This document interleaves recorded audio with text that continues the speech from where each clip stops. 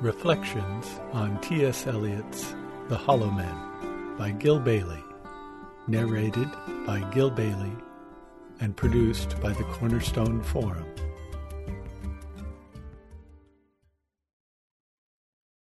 Well, it's probably a little too melodramatic for me to say that my heart is about to burst with this poem, but it's the appropriate metaphor, at least, because what's about to happen may resemble a sort of splattering explosion more than it resembles a calm and deliberate explication of a poem. To puzzle over whether the Hollow Men is better served by explication or by incantation is to enter into the dilemma that gave rise to the poem. So I'd like to begin by reading. It's a very short poem. I'd just like to read it, and then we'll start to go at it verse by verse. I'm going to skip the first epigraph and go straight to the poem itself, and we'll come back to that epigraph later on. The Hollow Men, a penny for the old guy. We are the hollow men, we are the stuffed men, leaning together, headpiece filled with straw, alas. Our dried voices, when we whisper together, are quiet and meaningless, as wind in dry grass or rats' feet over broken glass in our dry cellar. Shape without form, shade without color, paralyzed force, gesture without motion. Those who have crossed with direct eyes to death's other kingdom remember us, if at all, not as lost violent souls, but only as the hollow men, the stuffed men. Eyes I dare not meet in dreams, in death's dream kingdom these do not appear. There the eyes are sunlight on a broken column. There is a tree swinging, and voices are in the wind singing, more distant and more solemn than a fading star. Let me be no nearer in death's dream kingdom. Let me also wear such deliberate disguises, rat's coat, crow's skin, cross staves in a field, behaving as the wind behaves, no nearer. Not that final meeting in the twilight kingdom. This is the dead land. This is cactus land. Here the stone images are raised. Here they receive the supplication of a dead man's hand under the twinkle of a fading star. Is it like this in death's other kingdom, waking alone at the hour when we are trembling with tenderness, lips that would kiss form prayers to broken stone? The eyes are not here. There are no eyes here in this valley of dying stars, in this hollow valley, this broken jaw of our lost kingdom. In this last of meeting places we grope together and avoid speech, gathered on this beach of the tumid river, sightless unless the eyes reappear as the perpetual star, multifoliate rose of death's twilight kingdom, the hope only of empty men. Here we go round the prickly pear, prickly pear, prickly pear. Here we go round the prickly pear at 5 o'clock in the morning. Between the idea and the reality, between the motion and the act, falls the shadow. For thine is the kingdom. Between the conception and the creation, between the emotion and the response, falls the shadow. Life is very long. Between the desire and the spasm, between the potency and the existence, between the essence and the descent, falls the shadow. For thine is the kingdom. For thine is, life is, for thine is the, this is the way the world ends, this is the way the world ends, this is the way the world ends, not with a bang but a whimper. And we occasionally have to go back and search for sources just to get a sense of the consciousness that assembled the poem. The consciousness that we're most keen to get at, however, is the consciousness of the poem itself. But in terms of how I've reacted to the poem, I think it's likely that Act 4, Scene 2 of Shakespeare's Julius Caesar may have the origin of the title. Caesar has sent Pindarus on an embassy to Brutus, and Brutus comments about the formality of the embassy, and he says, "When love begins to sicken and decay, it useth an enforced ceremony. There are no tricks in plain and simple faith, but hollow men, like horses hot at hand, make a gallant show and promise of their mettle. But when they should endure the bloody spur, they fall their crests, and like deceitful jades sink in the trial."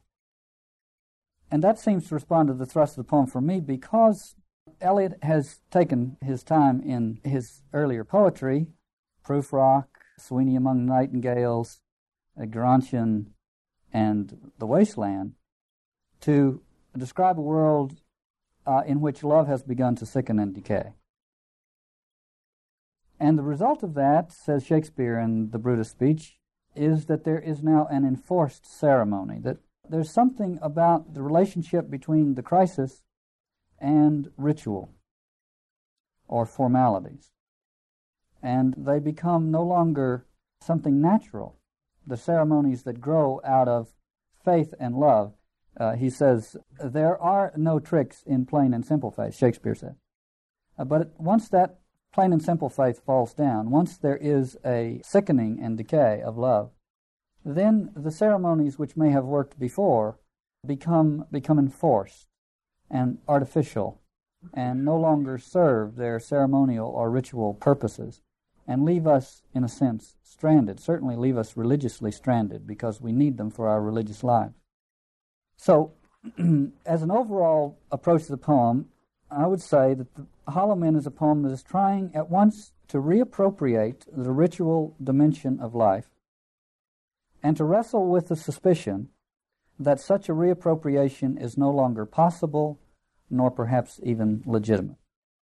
Eliot seems to have arrived at an impasse in his life which was both poetic in terms of his literary career and religious in terms of his spiritual development. Speaking of the poetic one, but with, I think, echoes of the religious one, in the 1923 essay, now the 1923 essay comes in between, published in 23, it comes after Wasteland's written, before The Hollow Men is written, but in that period in which a major shift is taking place. Hollow Men appears right between The Wasteland and the conversion to the Anglican Church, formal entry into the Anglican Communion. So just in 23, writing about literary matters, Eliot said this, "Is it possible and justifiable for art, the creation of beautiful objects and of literature, to persist indefinitely without its primitive purposes? Is it possible for the aesthetic object to be a direct object of attention?" Italicize the word direct object of attention. The primitive purposes of art were always religious. That is to say, the purpose of art was to provide a threshold into the world of mystery, into the religious realm, into a world larger than the world in which we usually function. And Eliot notices that art has ceased to perform that function, or he feels it has ceased to perform that function, that it is now calling attention to itself and not to something on the other side of itself. And he asks in these couple of sentences, can it continue to do that and still be art in any fundamental way? And this, I think, is a metaphor for his religious dilemma as well. There's a line in Matthew Arnold's poem in which he talks about wandering between two worlds, one dead, one powerless to be born. I think that describes Eliot at this point in his life. But Eliot has glimpsed the one that is powerless to be born. And that is the source of his, I think, inner torment. At the end of The Wasteland, when the thunder spoke and said, Da, and one of the understandings of Da, the understanding that the gods understood from that syllable, was Damyata, which means to give, and Eliot understood it to mean to give over, to give control over. And so the poem says, the boat responded gaily to the hand expert with sail and oar, The sea was calm. Your heart would have responded gaily when invited, being obedient to controlling hands, but he could not. Would have responded gaily, but he could not. And this is a rehearse a little bit the wasteland, the end of the wasteland, but remember in Canto 2 of the Paradiso, Dante had said, if you turn back to your own shore, except for those of you who have eaten of the bread of angels, which is the Eucharist, Panis Angelicus. The next line in the Eliot poem is, I sat upon the shore fishing with the arid plain behind me. So he senses, glimpses that other world, steeped in Dante as he was. He senses the other world towards which Dante is sailing in the Paradiso. But he is, almost with Dante's injunction, forbidden to enter there, because he has not entered into that communion for which Panis Angelicus is the symbol. And so he sits on his own shore. The candor of these poems is stunning. It's absolutely stunning. Paul Tillich talks about the risk of faith. And of course, in a sense, only a few people have realized the risk of faith. It may have something to do with the level at which we experience the whole dilemma presented by faith. But those who have a better appreciation of it have understood the risk involved in faith. And so Tillich talks about the risk involved in faith. And he says this, the risk to faith in one's ultimate concern, that's the Tillich way of talking about this, the risk to faith in one's ultimate concern is indeed the greatest risk man can run. For if it proves to be a failure, the meaning of one's life breaks down. One has given away, damyata, one has given away one's personal center without having a chance to regain it. Now, that requires an unequivocal giving, which is almost unintelligible to the modern mind. This is something that Jacques Maritain said in his 1952 Mellon Lectures. They were later published under the title Creative Intuition in Art and Poetry. He says this. Now, think of Eliot and his dilemma at this point in his career.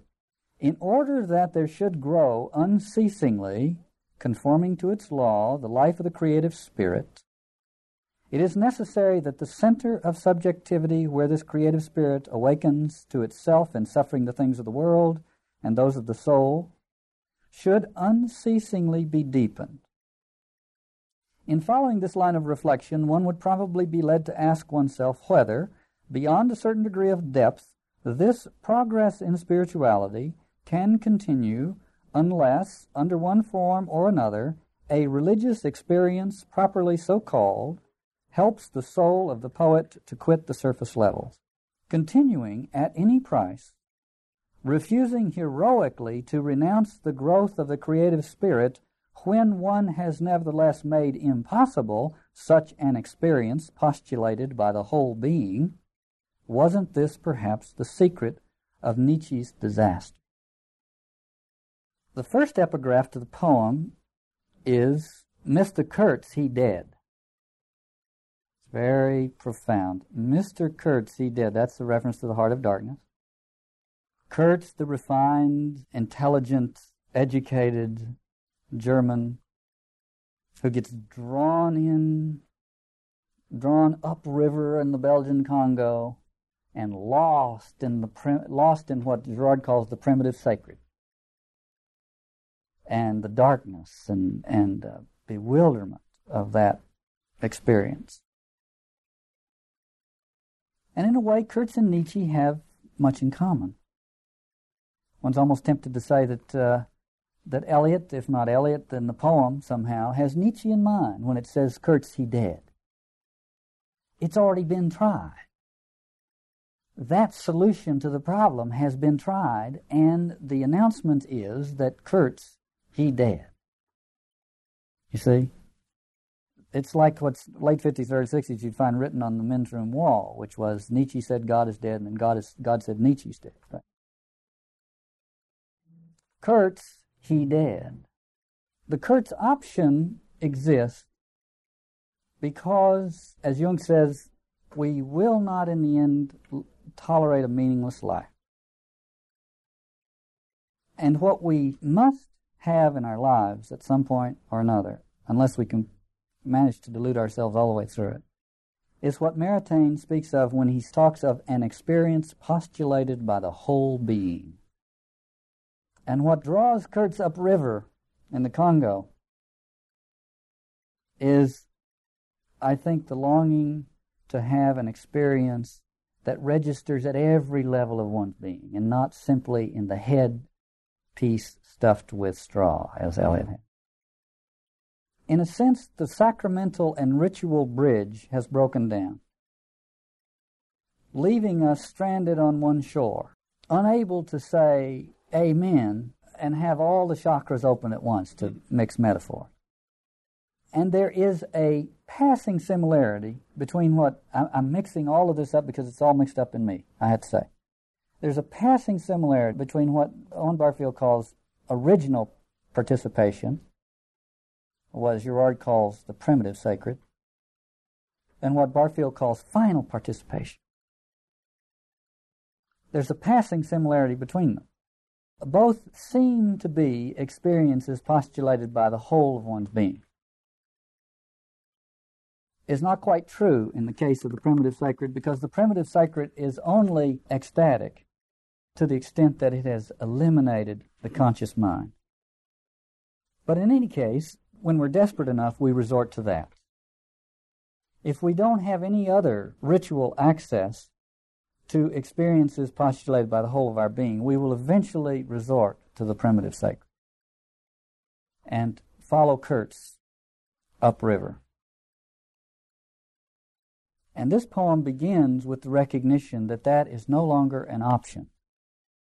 Mr. Kurtz, he dead. His last words, Kurtz's last words, were the horror, the horror. And Marlowe, who narrates the story, said of the words, he said, it seemed to him the expression of some form of belief. It had the appalling face of a glimpsed truth. And it is a glimpsed truth. He has glimpsed the truth in the same way that Eliot has glimpsed the truth and that Nietzsche glimpsed the truth. And the truth is the truth of the primitive sacred. But for Eliot, he is dead. Kurtz is dead. Nietzsche is dead. The whole option of trying to achieve an experience postulated by the whole of one's being by going upriver in the Congo has been played out and is no longer an option. So Eliot is forced to deal with the problem without that option. Let me quote Jung and Tillich here a little bit before we get into it. Here Jung speaks of this dilemma in terms of the Christian dispensation, reflecting on both the quote-unquote Catholic and quote-unquote Protestant thrust of that movement. Jung says, the bridge from dogma to the inner experience of the individual has broken down. The major metaphor I'd like for us to operate with is the metaphor of gap, of what Merton calls in the poem about There Is No Road to Grace's House, the uncrossed crystal water between our Coney Island and her spring Sun Hill. This gap, that ritual, properly understood, properly experienced, helps us across. Because of the crisis of the modern world, we have been deprived of a ready access to that crossing. So, Jung uses the same metaphor, essentially. The bridge from dogma, speaking of the quote-unquote Catholic dispensation, the bridge from dogma to the inner experience of the individual is broken down. Instead, dogma is believed. It is hypostatized, as the Protestants hypostatize the Bible. Dogma has become a tenet to be accepted in and for itself with, these are important words, with no basis in any experience that would demonstrate its truth. The Protestants, on the other hand, Jung goes on to say, discarded, except for a few pallid remnants, the ritual that every religion needs, and now relies solely on the solo fides standpoint, the faith alone, as a result of which the content of faith is continually crumbling away. This is background of Eliot's dilemma here, but one more thing. Apropos of although he doesn't speak of it specifically, apropos of what the role of possible role of ritual, something Tillich says about faith. Quote, faith is an act of the total personality, what Maritain calls an experience postulated by the whole of one's being. Faith is an act of the total personality and is not imaginable without the participation of the unconscious elements of the personality structure. The question, of course, is how do you get those to participate without taking over? He goes on to say, they are always present and decide largely about the content of faith. But on the other hand, faith is a conscious act, and the unconscious elements participate in the creation of faith only if they are taken into the personal center which transcends each of them. If this does not happen, if unconscious forces determine the mental status without a centered act, faith does not occur and compulsion takes its place, and one goes upriver with Kurtz. For faith, this is till it continues, for faith is a matter of freedom. Not to forget that. Faith is a matter of freedom.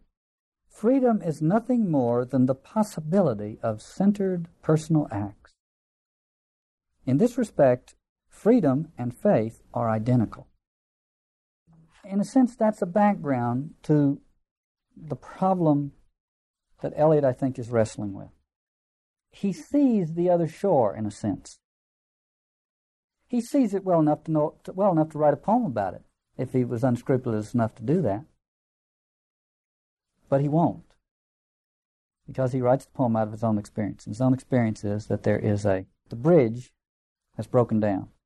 At this moment in his life, he can't get across it, even though he knows what it's like on the other side to some extent. He's glimpsed it.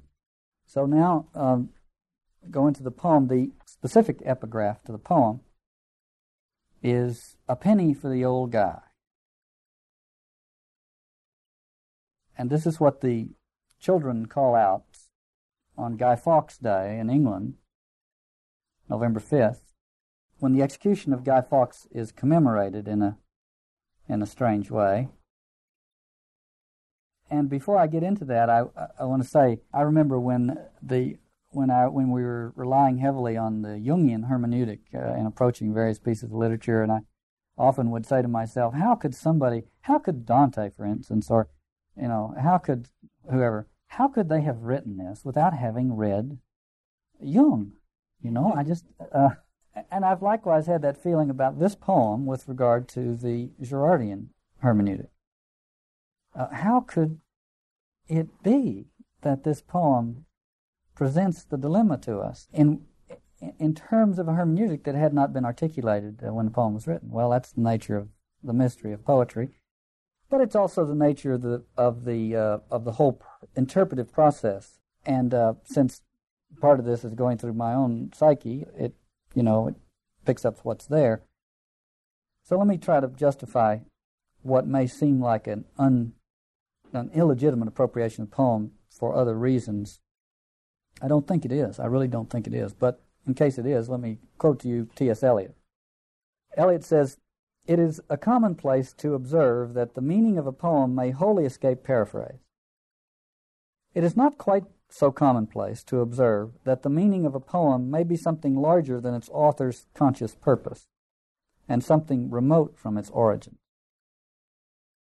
End quote. So, not knowing in detail what Eliot's conscious purposes were, the poem is available for what seems to be the issue for us. And anyway, in any event, it's absolutely stunning that it begins with this little epigraph there, "A penny for the old guy." Guy Fawkes was a Catholic convert at the beginning of the 17th century, or at the end of the 16th century. He was a military adventurer. He was off in Spain or someplace on a military campaign. The strictures of English society had been closing in on the Catholic, at least that's how they sensed it, and a number of them developed a plot to blow up the Parliament while James I and his cabinet were in residence there. So they sent for Guy Fawkes, got him back. He agreed to do it. They rented the adjacent building and got access to the basement, put unbelievable quantities of gunpowder, it's called the gunpowder plot, underneath the Parliament building, and were going to set it off when Parliament convened and James I was there. Word got out on the day of that it was planned, and Guy Fawkes was arrested. And he was tortured at some great length until he revealed who his co-conspirators were, and then he was executed across the street from the Parliament building. And Guy Fawkes Day is the celebration of that execution. And in it, fireworks are set off, effigies of Guy Fawkes are created and dangled around, and children run around, a penny for the old guy so they can go buy fireworks to set them off, you see? Now, nothing more appropriately speaks to the Girardian hermeneutic. This is how we come together. This is how we convene. This cultural consensus is around the sacrificed one. Forget his culpability. His culpability is incidental to this.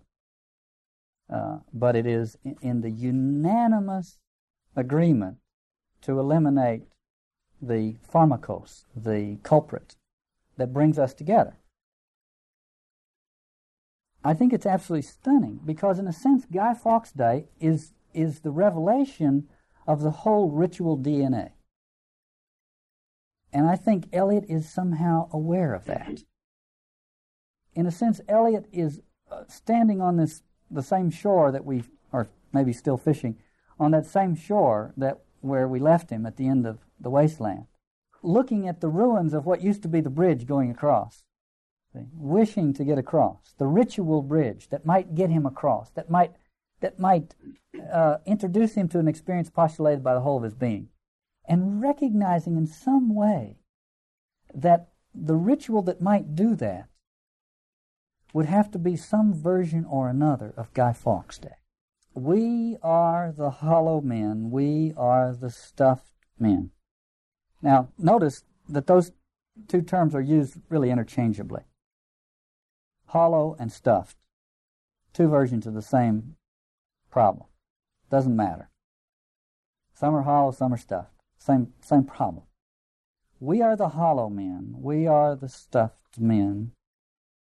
Leaning together. You see, deprived of this ritual, the whole sense of community begins to unravel. Leaning together, headpiece filled with straw, alas.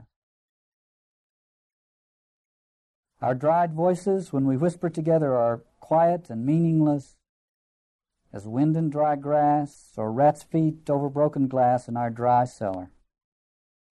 Shape without form, shade without color, paralyzed force, gesture without motion. Those who have crossed with direct eyes to death's other kingdom remember us, if at all, not as lost, violent souls like Kurtz and Guy Fawkes, but only as hollow men, the stuffed men. He's in, as we will see in a minute, he is in death's dream kingdom. But here he speaks of death's other kingdom, and he speaks of it again in a different way, but here he speaks of it, when he speaks of it, it's a capitalized K. So I think there are two versions of death's other kingdom, and one is the version of death's other kingdom that has to do with those who crossed with direct eyes, as opposed to those left in this kingdom whose eyes are indirect. Or there's a problem with our eyes, which this poem explores at great length. But those who have crossed remember us, if at all, not as lost violent souls, but only as hollow men, as stuffed men. Now that's a reference, I think, clearly to the realm of the uncommitted in Dante's Inferno. Virgil says to Dante about the people, these are the people who were neither lost violent souls, nor souls of virtue and rectitude. They were neither this nor that. They were the tepid that are spewed out of the mouth. The people in hell had contempt for it. Virgil says to Dante of them, these are the nearly soulless, whose lives concluded neither blame nor praise. So that's where we are. And now he explores the eyes. Eyes I dare not meet in dreams. In death's dream kingdom, these do not appear. There, the eyes are sunlight on a broken column. There is a tree swinging, and voices are in the wind singing, more distant and more solemn than a fading star. One can only come away with personal impressions of poetry like this, but I'll share with you the image that I had, and I keep having it each time I read this passage. The image is of Eliot, who was steeped in Dante, and I think envious, as I said before, of the spiritual resources available to Dante, no longer available to him.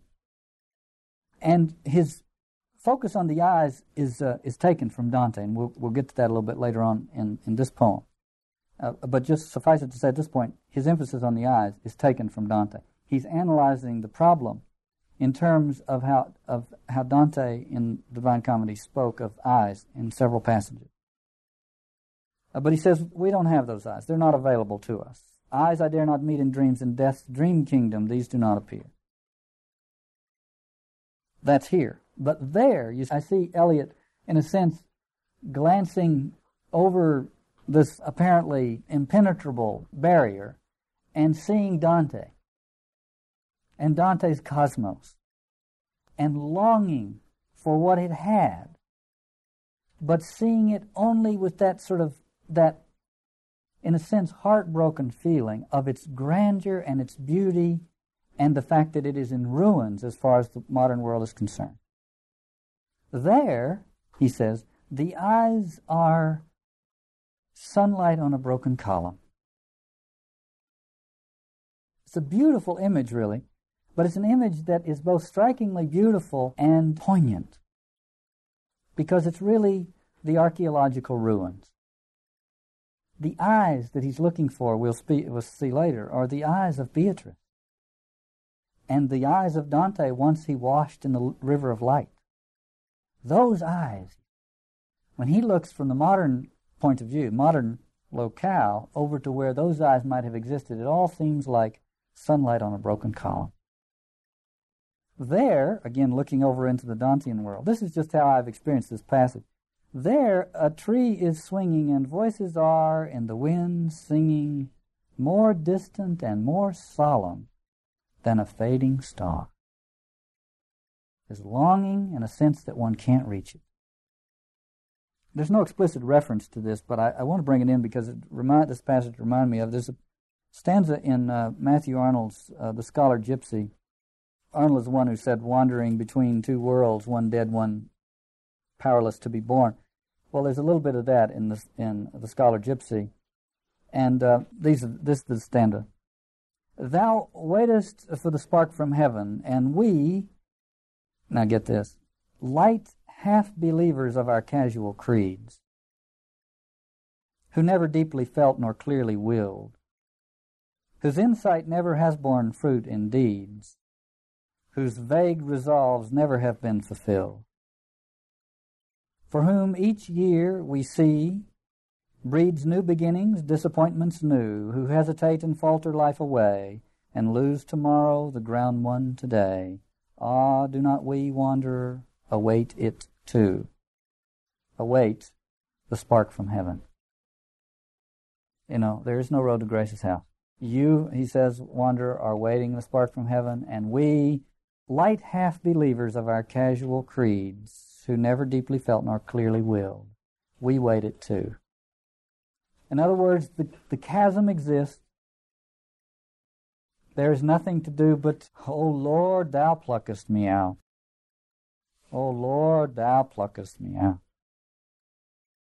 Again, I see him glancing over at Dante and realizing that Dante had this enormous, in a sense, vehicle for helping him get over that impossibility. And he looks at and he realizes that it is, in fact, if I may use these terms, I know they're somewhat loaded, it is, in fact, a sacramental, liturgical, ritual vehicle. Eliot has read Fraser and Jessie Weston. Eliot's far beyond Joseph Campbell.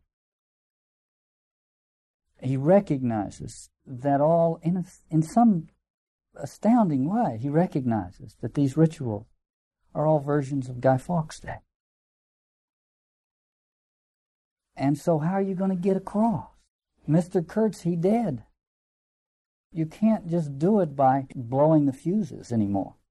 So how to get across? The other thing is, which comes out next, is that there is still part of him that does not want to, that's still afraid of it. This beautiful, in a sense, longing, sunlight on a broken column, the wind singing more distant and more solemn than a fading star. Beautiful longing for that. Then comes this other tremendously candid admission. I think if we read it right. Let me be no nearer in death's dream kingdom. Let me also wear such deliberate disguises. Rat's coat, crow's skin, cross staves in the field. That is to say, the effigy of Guy Fawkes. Let me be one of the little stuffed headpiece filled with straw, dry effigies too, please. In other words, I'd like not to be, in a sense, spat out of this cultural delusion. As bad as it is in here, if there's no way of cross it, it's worse outside it. So he says, let me be no nearer in death's dream kingdom. Let me also wear such deliberate disguises. Rat's coat, crow's skin, cross staves in the field, behaving as the wind behaves no nearer. And I think we have to understand behaving as juxtaposed to being. In other words, let me just behave as the wind behaves. As Hannah Arendt says in one of her things, to behave as though I knew the truth. Let me also wear such deliberate disguises. Now the problem is, of course, and we'll get to this at the end, that once the disguises become deliberate, then to continue to wear them is to run a very great risk indeed. Let me behave as the wind behaves, no nearer. Not that final meeting in the twilight kingdom. I think of Robert Frost's, somebody once at a reading said you're responsible to one of these poems. It's a very clever poem. Are you trying to trip the critics up? And he said, yes, I am. But I assure you this, I want them to fall forward. Eliot couldn't give up the intellect in a certain way, but that's what makes him so valuable. Because W.S. Merwin says when you can no longer believe, you have to build a bigger temple. By refusing to give up what he intellectually understood, he was forced to, in a sense, enlarge the temple. Section 3. This is the dead land. This is cactus land. Here, now remember, section 2, he spoke of there, sunlight on a broken column, tree swinging, so on. Here, the stone images are raised.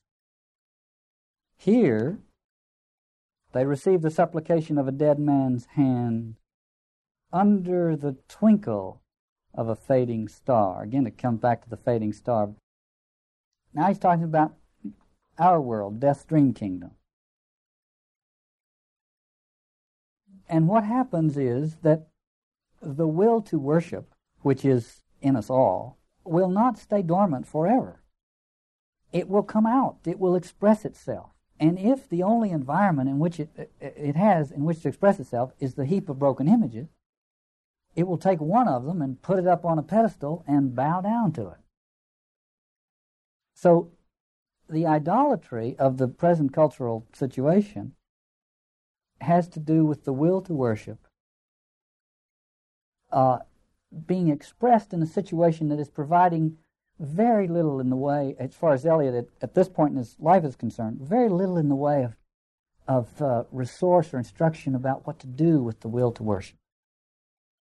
And so here the stone images are raised. Here they receive the supplication of a dead man's hand under the twinkle of a fading star. Is it like this in death's other kingdom? Now this is death's other kingdom, second time that's been mentioned, but now it's death's other kingdom, small k. Is it like this in death's other kingdom? Waking alone at the hour when we are trembling with tenderness, lips that would kiss form prayers to broken stone? I think a reference to, or somewhat oblique reference to Paolo and Francesca in Canto 5 of the Inferno. But also, more importantly, the continued link in Eliot's mind between the health or sickness of, on one hand, sexual longing, on the other hand, religious longing. That they seem to share the same fate. And that's why the whole problem, the whole sexual relational problem becomes an appropriate diagnostic tool for understanding spiritual crisis. Is it like this in death's other kingdom, waking alone at the hour when we are trembling with tenderness? Lips that would kiss form prayers to broken stone, against the image of idolatry. Simone Weil said the longing to love the beauty of the world in a human being is essentially the longing for the incarnation. It is mistaken if it thinks it is anything else. The incarnation alone can satisfy. Again, she links the longing, eros longing, with the religious longing, and essentially turns Freud on his head.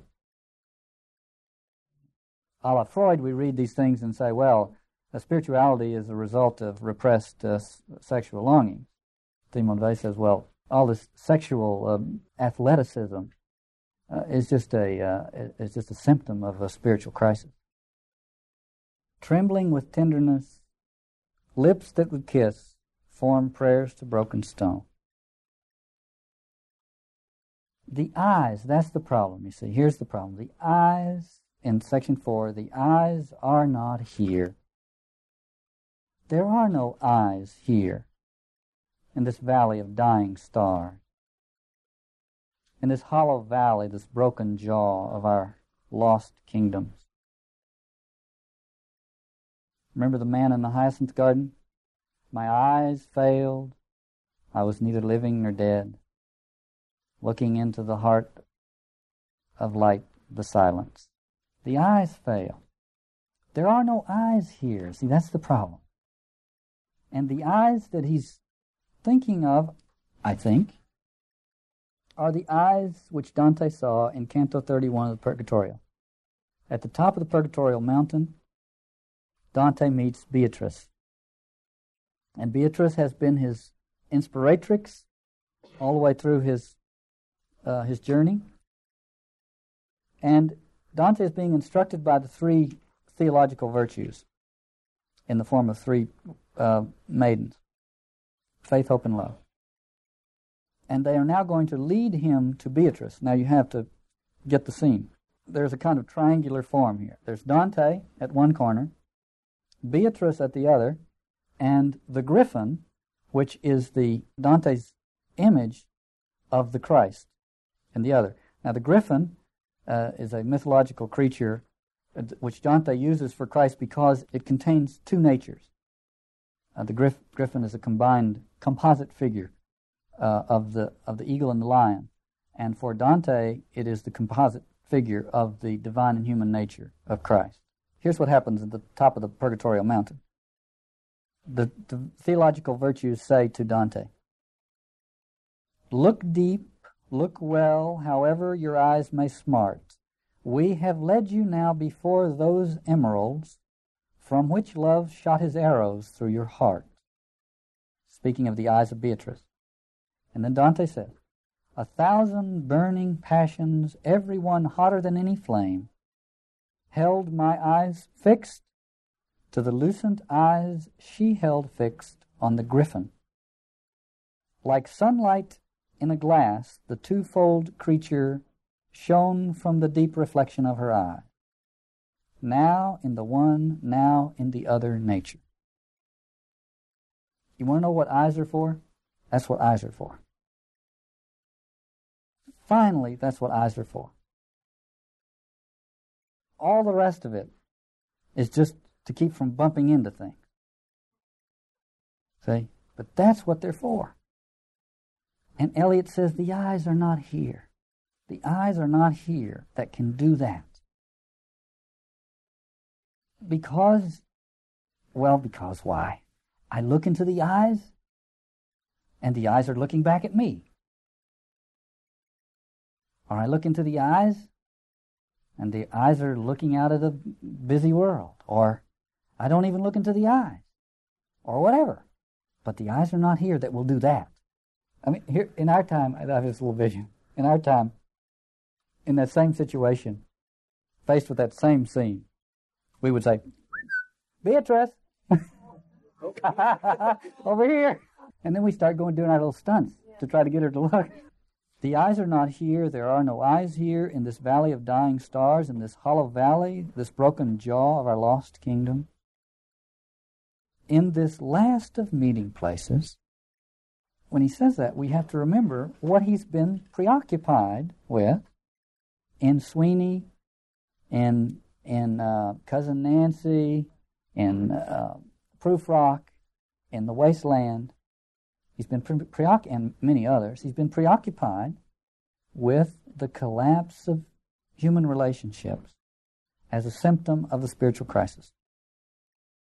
So he says, in this last of meeting places, namely the last place where there is still some, in a sense, numinosity in this dead land, the erotic place, in a sense, in this last of meeting places, we grope together and avoid speech.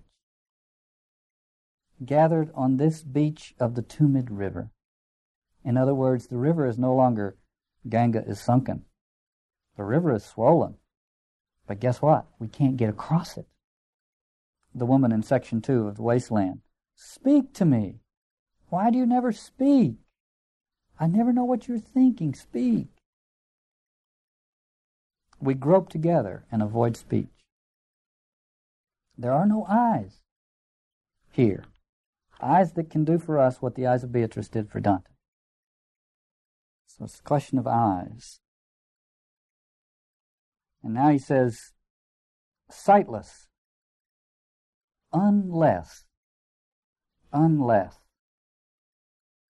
the eyes reappear as the perpetual star, not the fading star, not the dying star. Sightless unless the eyes reappear as the perpetual star, multifoliate rose of death's twilight kingdom, the hope only of empty men. It's a reference to, I think, Paradiso Canto 30, in which the following takes place. Dante discovers a river of light. First of all, he is blinded. As a flash of lightning striking on our sight destroys our visual spirits so that the eye cannot make out even a brighter light, just so an aureole burst all about me, swathing me so completely in its veil that I was closed in light and could not see. And a voice speaks, "The love that keeps this heaven ever the same greets all who enter with such salutation, and thus prepares the candle for his flame." No sooner had these words penetrated my hearing than I felt my powers increase beyond themselves, transcended and elated. My eyes were lit with such new-given sight that they were fit to look without distress on any radiance, however bright. I saw a light that was a river flowing, light within light between enameled banks, painted with blossoms of miraculous spring. And from the river, as it glowed and rolled, live sparks shot forth to settle on the flowers. A voice says to him, "The flame of high desire that makes you yearn for greater knowledge of these things you see pleases me more the more I see it burn. But only this same water satisfies such thirst as yours. You must bend down and drink." So spoke the sun and pole star of my eyes, the perpetual star, Beatrice. Beatrice is the perpetual star, the pole star in Dante. And she says, you must bend down and drink. This is an echo, I think, of of Damyata. It is a kind of a baptismal image here, but of course it's now a river of light. And then Beatrice adds, "The river and the jewels you see dart in and out of it, and the smiling flowers are dim foretaste of their reality." Dante says, "I bent down to drink in paradise of the sweet stream that flows its grace into us, so to make better mirrors of our eyes."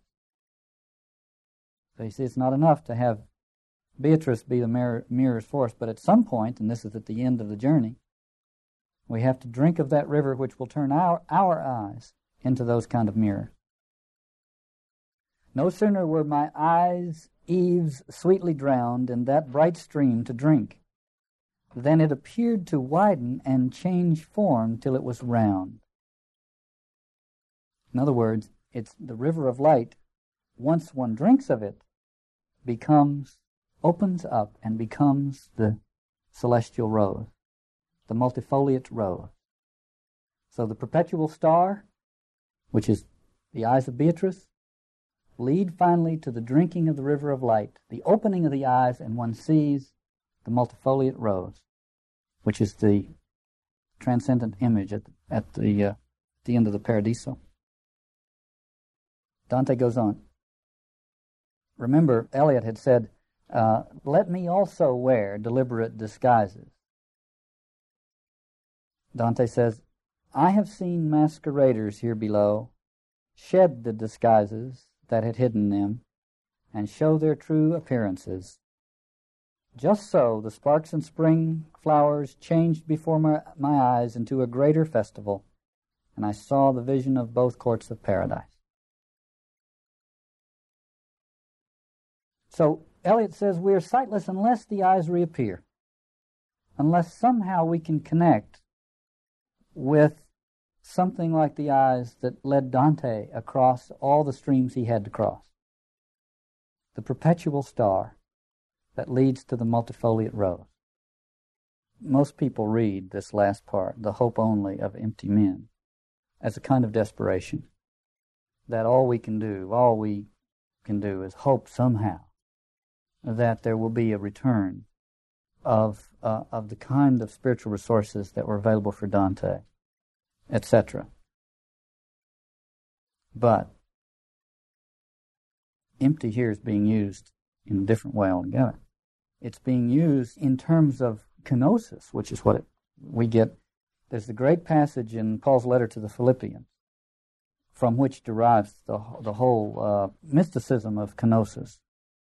Paul says, "Let that mind be in you which was in Christ Jesus, who having a divine nature, yet did not consider equality with God something to cling to, but instead emptied himself, becoming obedient." Empty himself, becoming obedient. Sightless, unless the eyes reappear as the perpetual star, multifoliate rose of death's twilight kingdom, the hope only of empty men. Here we go round the prickly pear, prickly pear, prickly pear. Here we go round the prickly pear at 5 o'clock in the morning. Now, the prickly pear, you will notice, is not the multifoliate rose. The prickly pear is a little cactus. And so what we have after that lofty depiction of what we need, we come back in section 5 to what we have. And what we have is a little simple, childish jingle, which I think is another version of A Penny for the Old Guy. Without those other resources, we will at some point resort to the crude mechanisms that we have for trying to have an experience postulated by the whole of our being. We resort to one of those, to what Girard calls the primitive sacred. And to me, this is an echo Guy Fawkes Day. Here we go round the prickly pear, not around the multifoliate rose. But we will join in some crude ritual one way or another. And if we don't have transcendent ones that lead us to the multifoliate rose, we will invent one to go around the prickly pear. But it's very important to note that it says at 5 o'clock in the morning. At least I found it important to note that, because in a way it's the morning after. It's too late for that, really. It's not even working anymore. And to demonstrate that it's not working, it's a kind of deliberate disguise. The Eliot said, "Let me wear such deliberate disguises as will allow me to re-inhabit the cultural delusional system." Marching around the prickly pear and reciting the little jingle is a form of the deliberate disguise. We know better, and once we know better, it really won't work anymore. It's a kind of make-believe.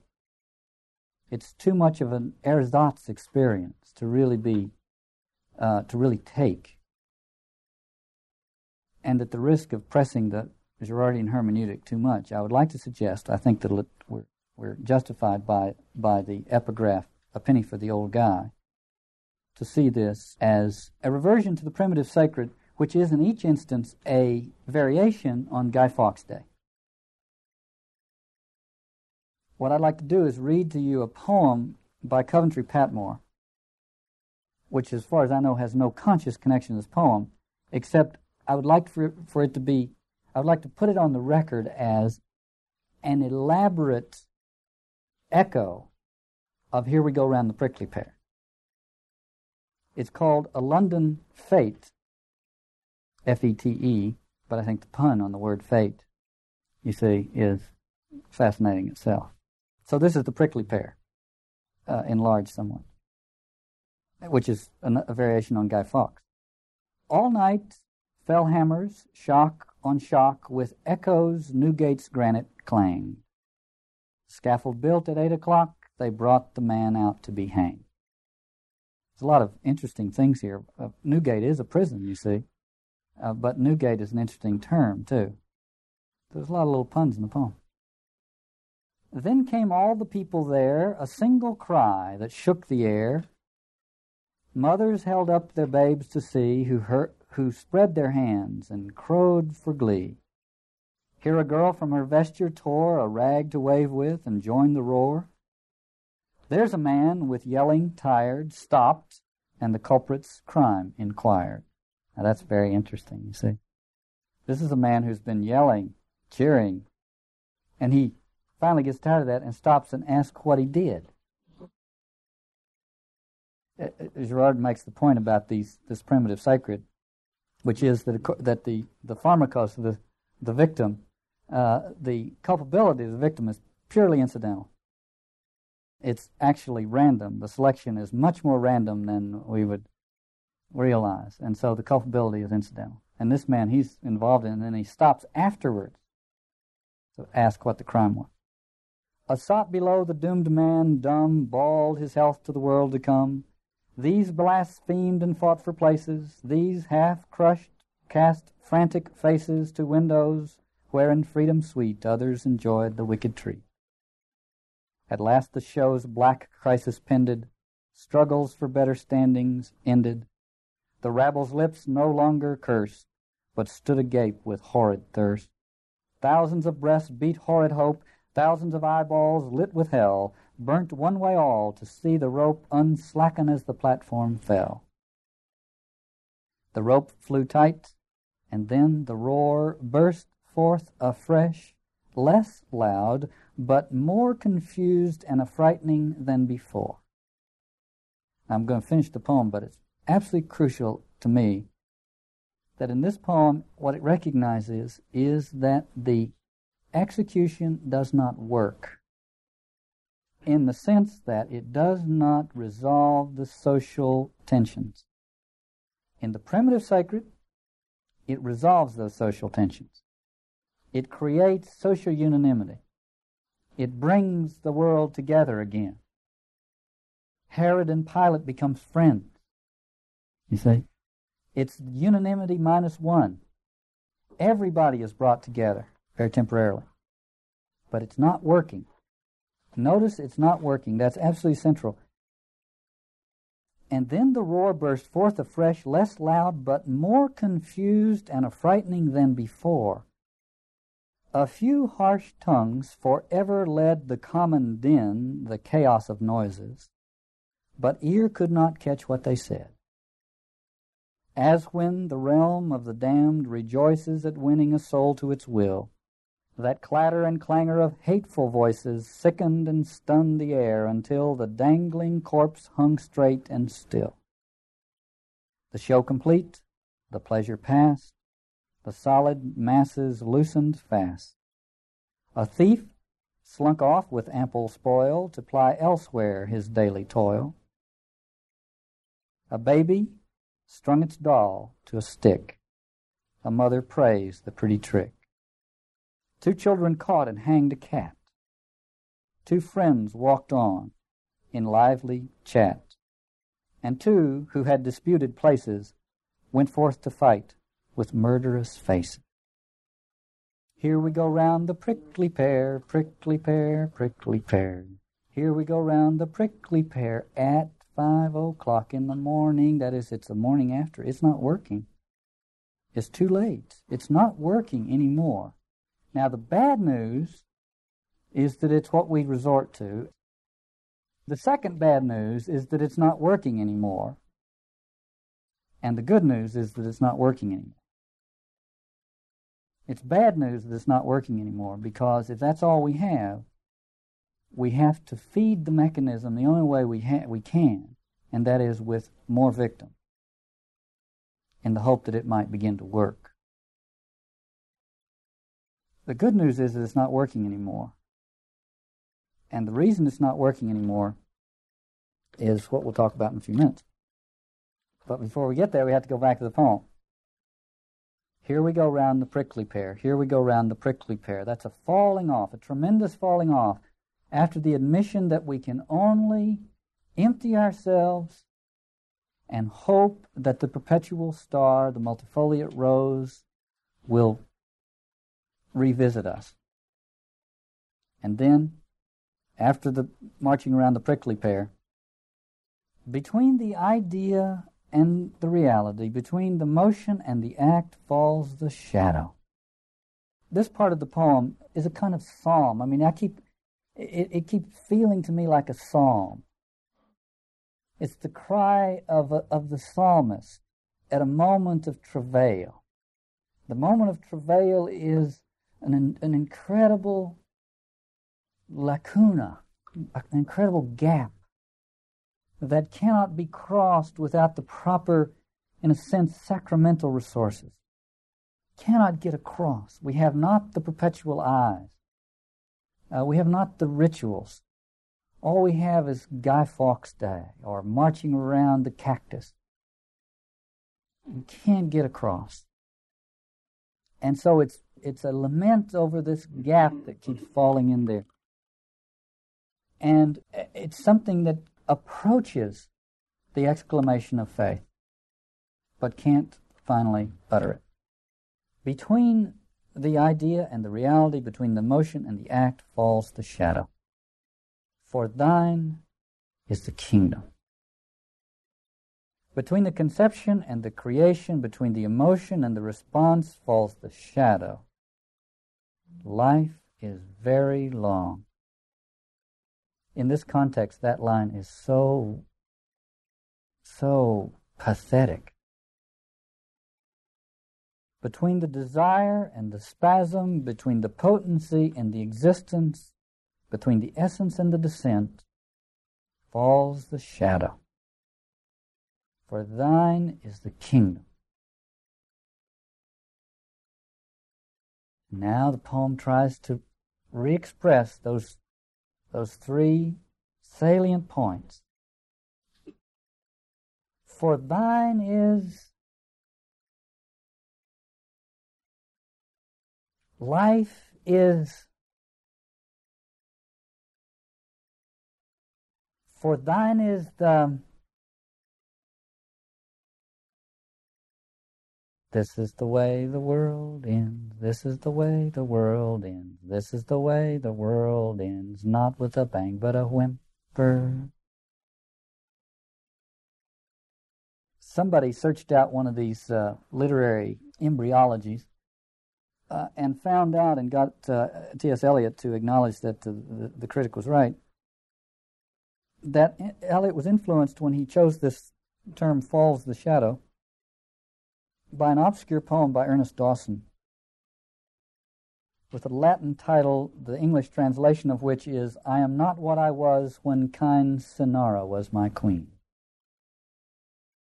Now just hear that in terms of that whole forlorn glancing at Dante's world and Beatrice. I am not what I was when kind Cinara was my queen. When the eyes, the perpetual star, and that led one to the multifoliate rose. And the poem goes like this. Last night, yesterday, betwixt her lips and mine, there fell thy shadow, Cinara. Thy breath was shed upon my soul between the kisses and the wine. And I was desolate and sick of an old passion. Yea, I was desolate and bowed my head. I have been faithful to thee, Cinara, in my fashion.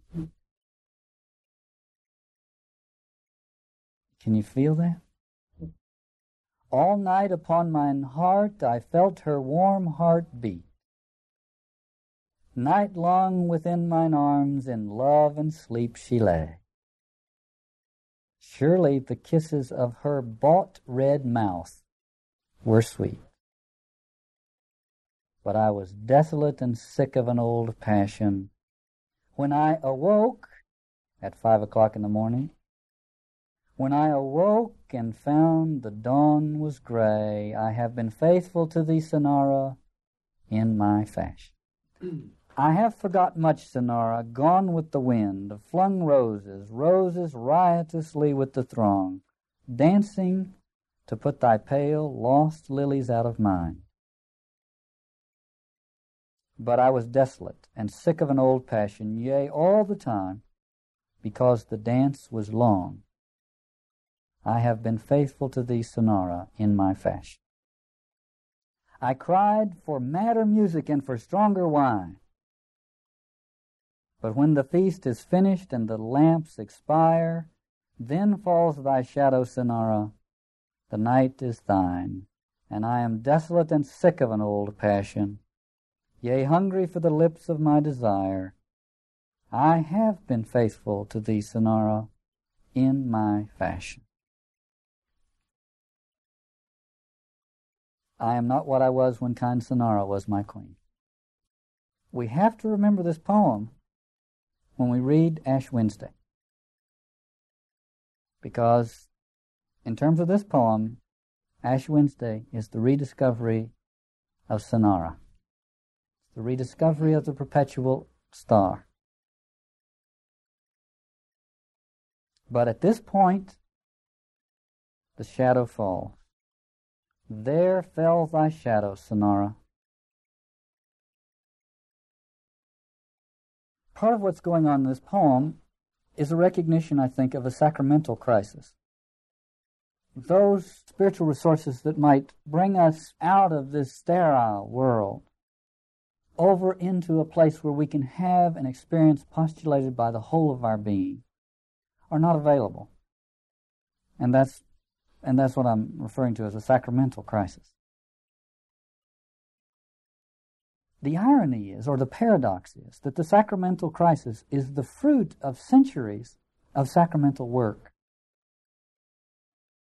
In a book on this subject, a German theologian, whose name is J.B. Metz, said this: the secularity of the world, as it has emerged in the globally heightened form, has fundamentally, though not in all its individual historical forms, arisen not against Christianity, but through it. It is originally a Christian event, and hence testifies in our world situation to the power of the hour of Christ at work within history.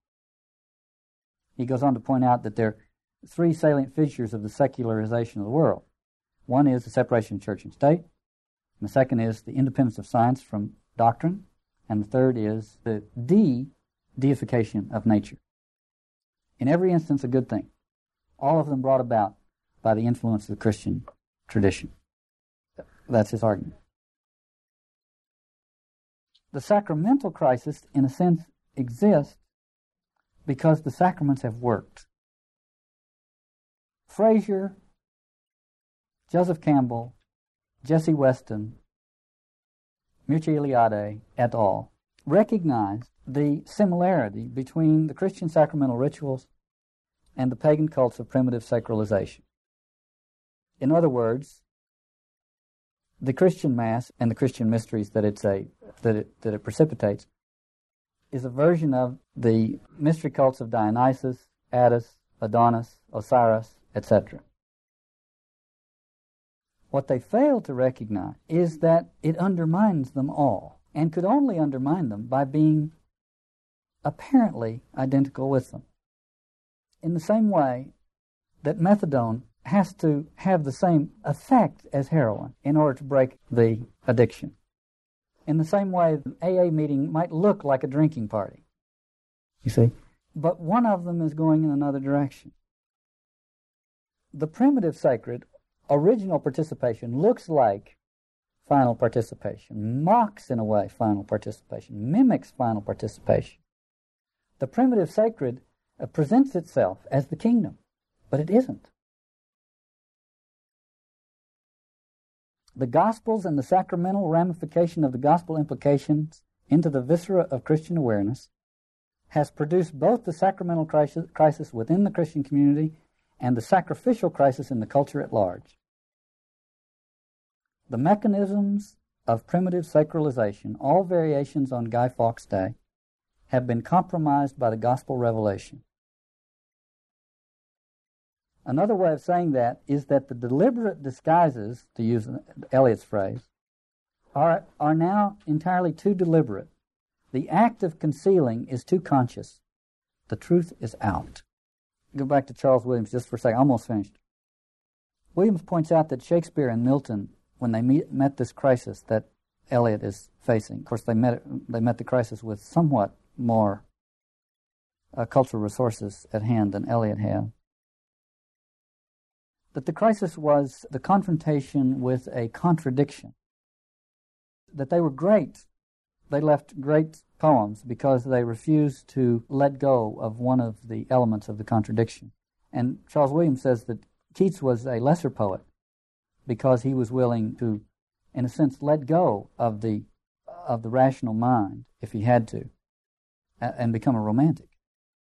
In other words, he was willing to escape into a Rousseau-esque romanticism because, for one thing, the Rousseau-esque romanticism had not yet run its course and ended with Kurtz and Nietzsche.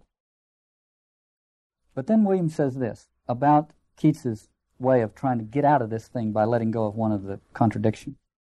He says, if the beauty of the rainbow depends for its effectiveness on our not knowing its woof and texture, if to know the actual identity of any apparent loveliness is to destroy it, of what worth, even poetically, can that loveliness actually be? It depends on a point of view. It depends on keeping something out. And what use is any imagination in the end that depends on keeping something out? Where I'd like for it to lead us is to the place where we share with Eliot the tremendous problematic or paradox of ritual and of sacrament and of sacramental life, sacramental resources. Eliot's too conscious. We've got Nietzsche and Kurtz as examples. And it's now become, because of the presence of this other, in a sense, decoding tradition, it's now become more and more obvious that at the heart of the primitive sacred is Guy Fawkes Day. We can't resort to those rituals anymore. We have to become conscious. We have to become conscious. And this poem ends with the desperation of knowing that only a kind of sacramental consciousness can save him, and knowing essentially what Fraser and Campbell know, and that is that there's a uncanny and uncomfortable relationship between the Eucharist and Guy Fawkes Day. This is the end of Reflections on T.S. Eliot's The Hollow Men by Gil Bailie. If you would like to learn more about the work of the Cornerstone Forum, please visit our website at cornerstoneforum.org. That's Cornerstoneforum, all one word, .org. Thank you for your interest in our work.